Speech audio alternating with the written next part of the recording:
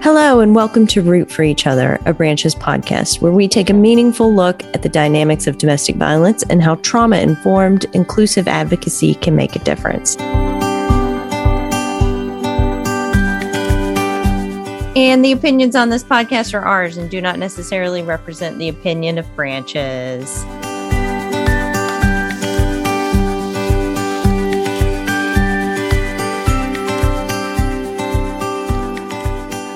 Hello, everybody. Welcome to another episode of Root for Each Other. This is Shannon, and I am here today with Amber. Hey, Amber. Hi again, everyone. And we are coming to you today with a question that we get asked a lot in a lot of different ways. And we kind of wanted to address it here on the podcast. It's something that I think a lot of people can relate to. But basically, that is the question of what do I do when my loved one is in a domestic violence situation? Amber, I know you've taken these calls because we all have. Mm-hmm. It's really heartbreaking and sometimes hard to guide people when there's this idea of like feeling helpless. They want to rescue that person, or they don't understand why they're staying in this relationship. And, usually by the time they get to the point that they're calling us, they're kind of at their wits' end. Yeah. And I would say it's a large number of the calls that we actually take.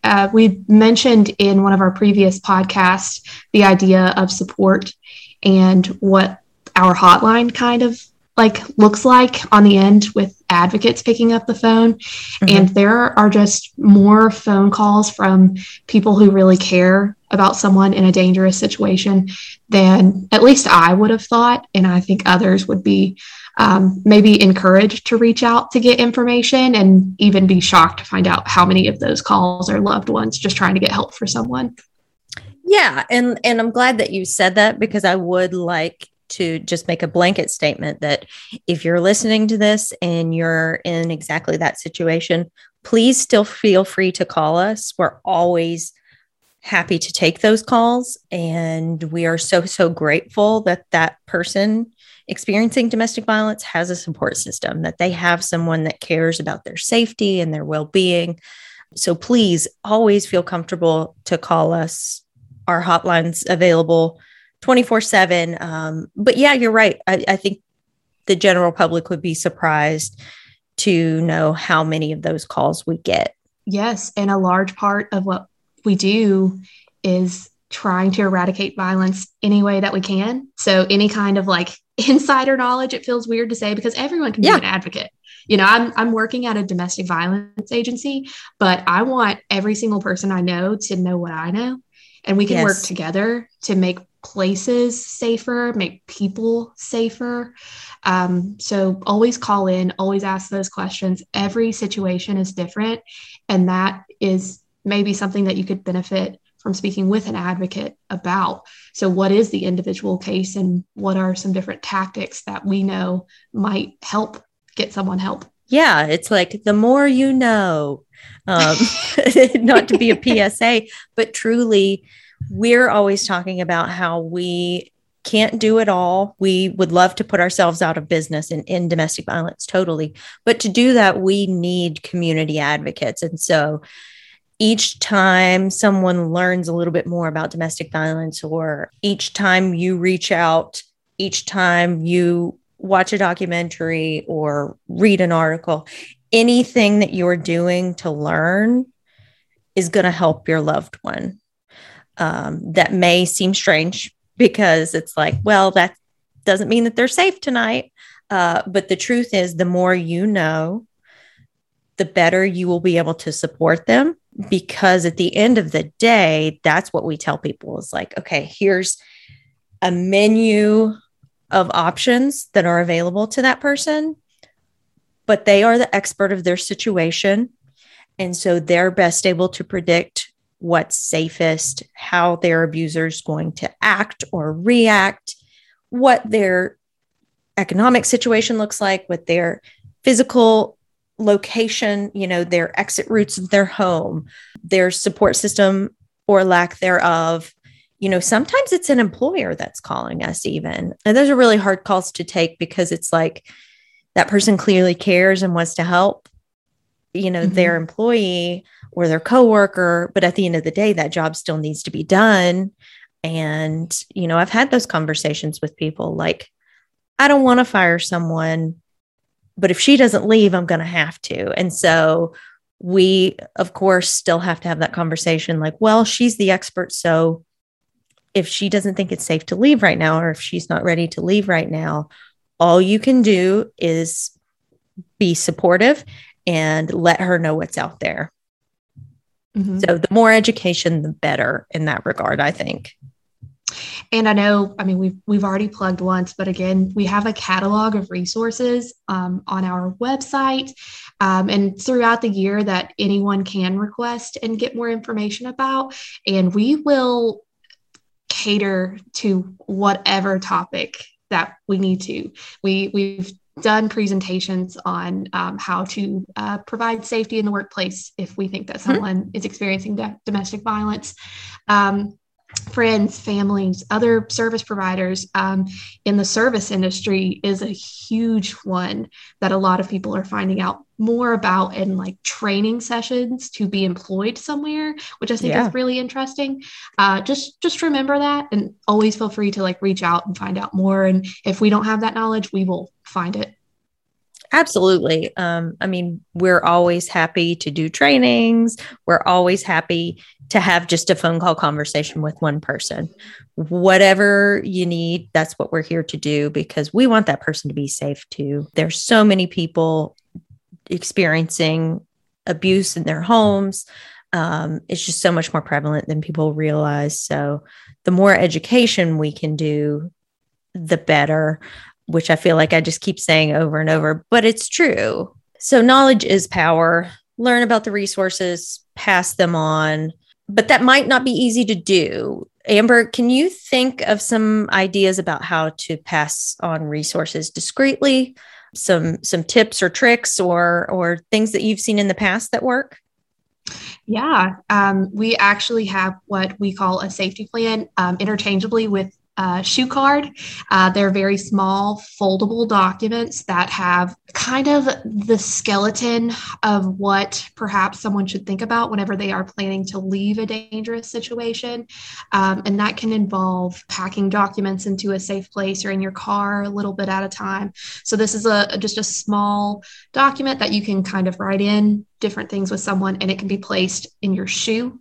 It could also just be, tucked in your, undershirt, different things like that. Also, health providers are in a really good place because of HIPAA to pull someone aside and speak with them privately. I know not all people have that opportunity, but taking someone to a doctor's appointment and discreetly passing something to someone to get them alone so they can speak about it is really important. Taking advantage of any time that abuser is not in the presence of another person is really important, and getting a protected mailing address can be helpful.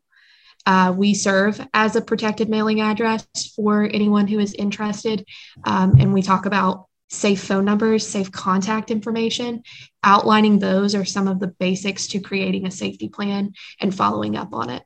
Yeah, and we also are certified advocates with the Address Confidentiality Program. That's run through the Secretary of State's office. So there's all sorts of things you can do as a loved one to help get that person to a place where they're ready to leave. Hey, have you thought about making copies of these documents? Or make sure that you have your birth certificate ready, or pack a bag and you can leave it at my house. And if you need it, it'll be here for you at any time. Whatever that might be, support that person's safety plan. It's not easy, and it is the most dangerous time when somebody has to leave a domestic violence situation. So even if you are just slipping them a shoe card, they know that you are patient and willing to help them when they're ready. Emphasis should be placed on just being supportive. You have no idea how much that can just help. It may not feel like it in the moment, but just reiterating to someone who's in a dangerous situation, I am here for you. whenever you're ready, however you're ready is really, really important. It's, also beneficial to be ready to drive the getaway car if you have that available to you, but not giving up on someone for the different decisions they have to make and different life circumstances that they're dealing with, and being there for them no matter what is really important, because statistics tell us that it might take up to 7 times for someone to finally leave a situation, but they could be ready on the first time.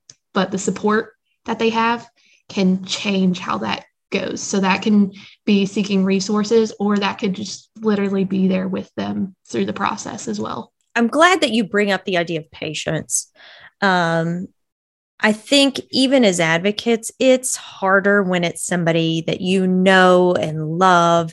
It's harder to be patient with someone who seemingly wants to stay in a dangerous situation. It's hard to remember that they don't want to be abused, that, they are the expert of their situation. We just want to go in there and rescue them. And I've been in that situation. It's so hard to just sit back and watch someone you love being abused, to worry that, they may not make it out. This could keep them from, having custody of their child. A lot of times people have a really hard time digesting that. And it seems like, oh, well, they're just choosing their abuser over their child, when in fact, there could be a myriad of reasons we don't know as to why they feel like, oh, the kids are safer somewhere else.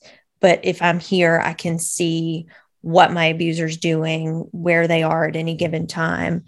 We just don't know. And even if you are close to someone, you don't know what it's like unless you're in that relationship. And I think it's important to remember, we use a training tool called the Power and Control Wheel. It's on our website if you've never seen it. And essentially it's created as a way to show that all domestic violence, whether it's physical abuse, mental abuse, financial abuse, whatever it is, comes down to the idea of power and control. And one of the 8 spokes on that wheel is isolation. And that's for a reason.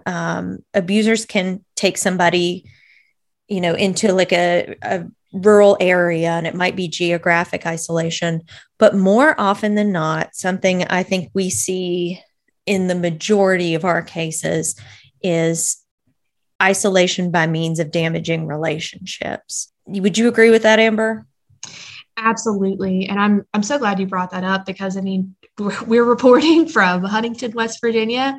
I am from a much smaller community, but the smaller the community, the more people that know more people, it makes it harder to come forward with any kind of allegations or to seek legal remedies. So yeah, that is a tactic that is being used, and just be mindful of that and really consider it whenever you're thinking about the person you love, and why won't they leave, or why won't they seek a DVP, domestic violence protection order, how knowing someone in your community impacts even more of the decisions that you're making. Yeah. And maybe just not forgetting that there is intentionality there, that, don't give in to those abuser tactics. We see it all the time. It's, oh, well, my mom and I don't get along anymore. We had a falling out, or none of my siblings will speak to me because of the way that he acted when I brought him over at Christmas. Or, I used to have a really strong network of friends, but he didn't want me going out with them. And usually it starts somewhere small like that. I mean, you're not going to give up on your family 2 weeks into a relationship, but the longer things go on and the more control that person gains over you, the easier it's going to be to like, oh, well, they made a big scene the last time we hung out with my friends, and I don't want to do that. So your friends ask you to do something, go somewhere, and you go, oh, I can't this time. You make excuses, or, the abuser explicitly states, no, I don't want you hanging out with this person for this reason, or, so you start to lose touch, and those friends start to go, every time that we reach out to them, they don't want to hang out with us because of their boyfriend or their girlfriend or, whoever their abuser is. And those relationships fray.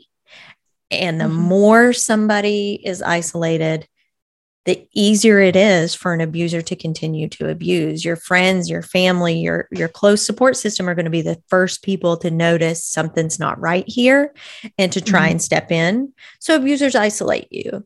So just as friends, family members, loved ones, coworkers, remember that there is intentionality behind the abuser damaging those relationships, and maybe just be a little patient with your loved one. And if they pick a fight with you, even remember that they might be doing that out of some sort of influence from their abuser. And I would plead that you would be patient with us as advocates as well. Yes, please.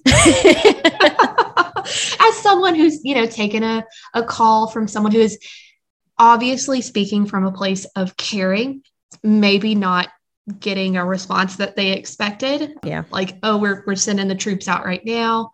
We're going to just break a window and come in there and get them. Just know that we're approaching this from a place of understanding that domestic violence is dangerous.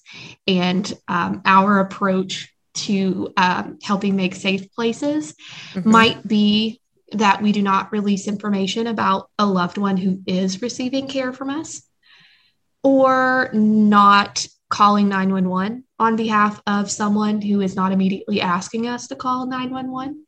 So those are just some different things that I see. But Shannon, would you have anything else to add to that about what someone might expect from an advocate or an agency trying to get help from a loved one?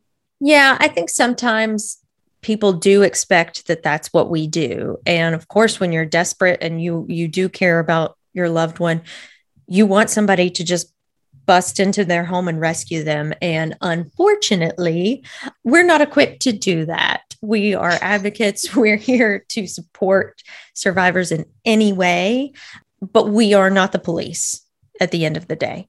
And we are not going to immediately call the police on your loved one's abuser if we haven't spoken with them.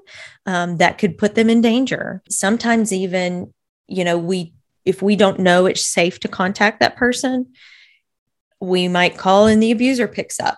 Having made lots of those calls, it's really difficult and we try to sidestep. And, if it's somebody we've had contact with before, we'll make plans for what to say if your abuser picks up, that kind of thing. So if you're contacting us and we haven't had prior contact with your loved one, just please know that. And if we have had contact with your loved one, also please know that we are bound by confidentiality. Like Amber said, we can't talk to you about them without their permission, not just for a safety reason, not just for moral reasons, although those would be enough, but also we're legally bound. The Violence Against Women Act, VAWA, we as service providers, FIPSA, the Family Violence Prevention Services Act, any licensed program that you're working with is not going to be able to give you information without the client's permission.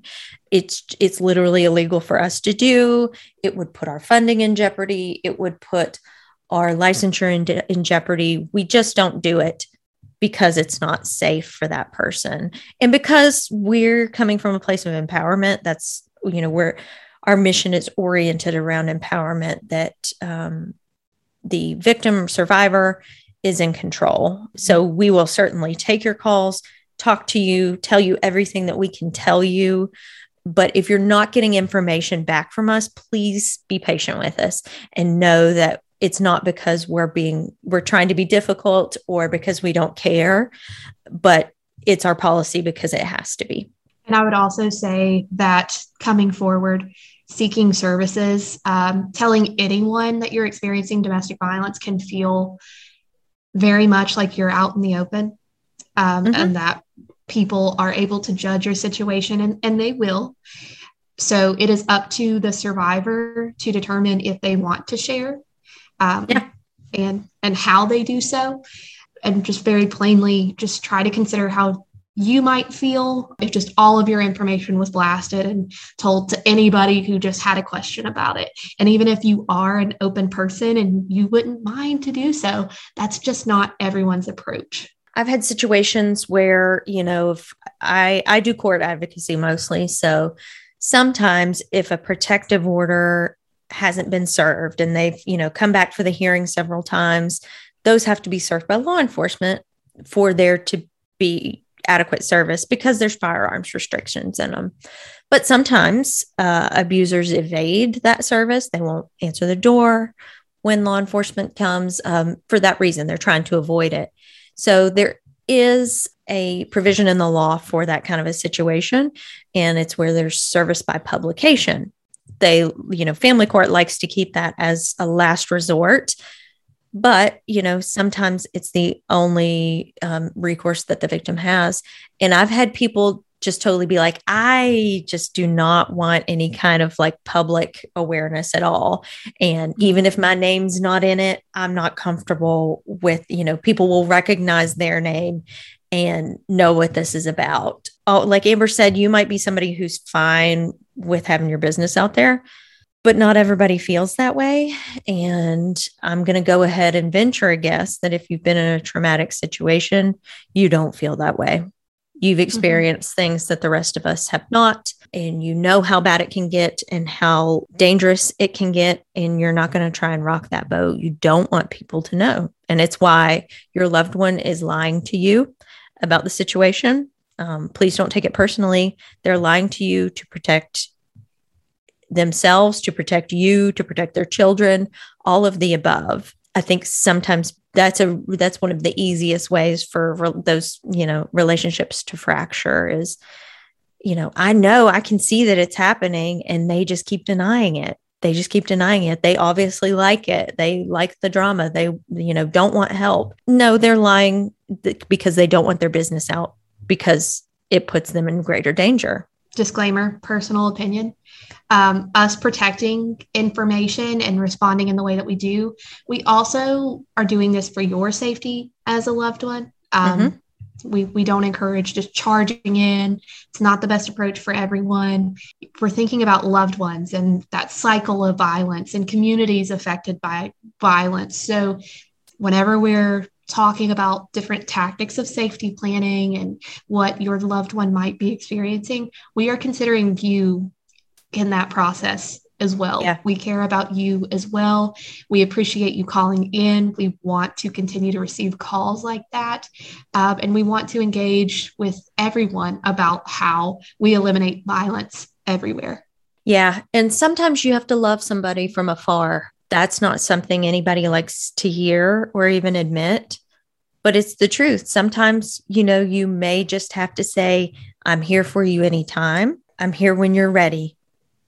Please know that there won't be any judgment. I mentioned this on one of our recent episodes about domestic violence in the media. Evan Rachel Wood has a documentary about her domestic violence situation. And there's a scene where she talks with her father and she was like, it was so nice to know that, he had just told her, hey, you have a bed here whenever you're ready. No judgment. Okay. I see that you want to stay in this relationship or you're staying in this relationship. Just know that you're here. And, when she was able to leave, that's where she went. We've had plenty of clients.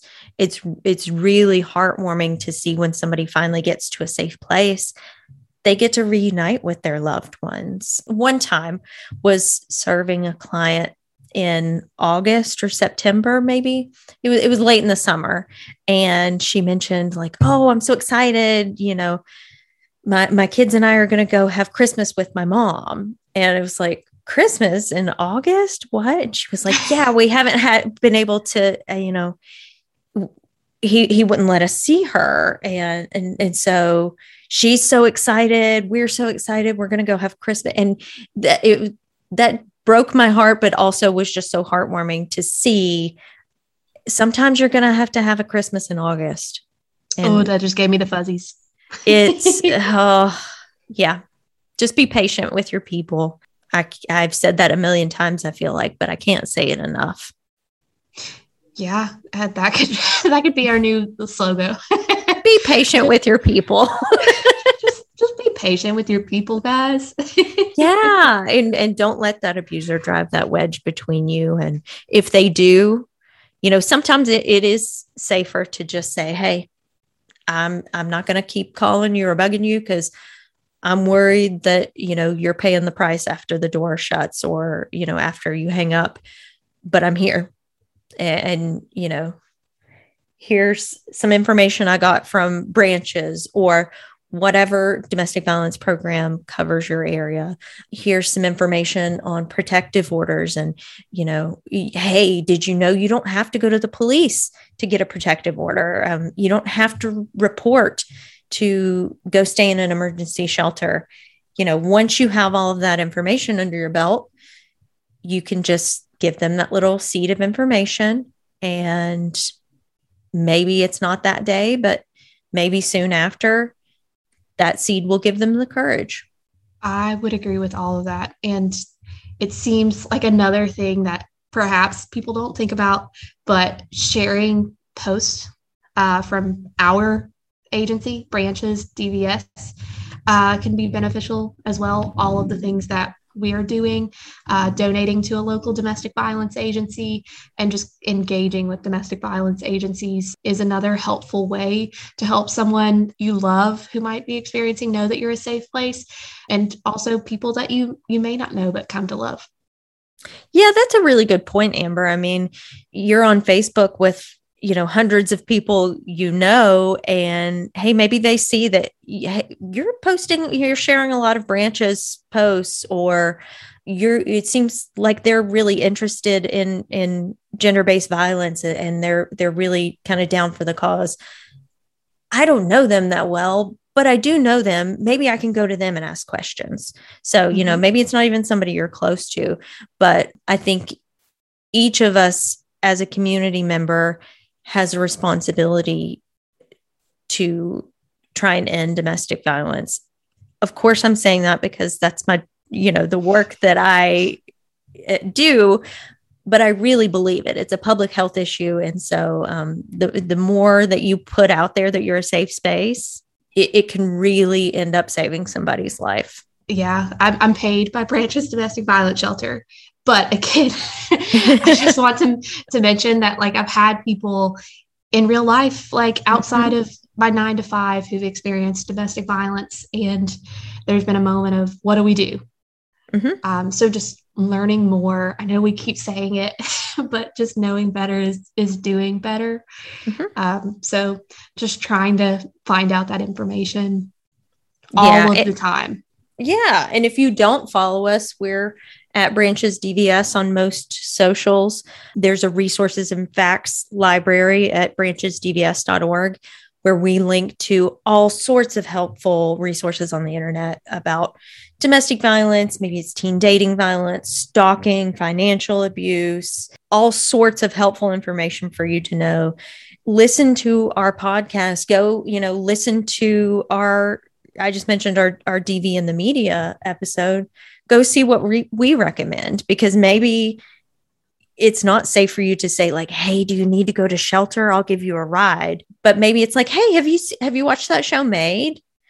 And that person's like, no, but I'll check that out. And then they start to see, like, wow, other people go through this too. I'm not the only one. I'm not alone. Or, wow, look at how she's being judged. I really relate to that. You just never know what's going to reach someone. So being creative can really make a difference. And just trying to engage as much as possible about safe relationships and different resources available in your area before an incidence of violence is really important. So just trying to find out what are safe places in your area, and promoting that information is really important too, I would say. An ounce of prevention is worth a pound of cure. It's a cliche, but it's true. It's true. And, we do, Amber, you mentioned earlier, our domestic violence in the workplace training. Reach out to us. We'll come talk to your office. We'll do a Zoom with your office. We've spoken to every group that you can think of. So please know that we're here. You can reach us 24/7 at 304-529-2382. But do check out our website at branchesdvs.org. Amber, do you have any parting thoughts? Just that no one deserves to live in fear of abuse. So just keep that in mind. Thank you for listening and engaging with us about this topic. Yes, absolutely. Thank you for listening and engaging, and please be safe yourselves. Always remember these are dangerous situations, so please don't put yourself in danger, and call us. We'll safety plan with you. At the heart of this episode, if it's ever about rooting for each other, this episode is about rooting for your loved ones. So please, just go out and root for each other.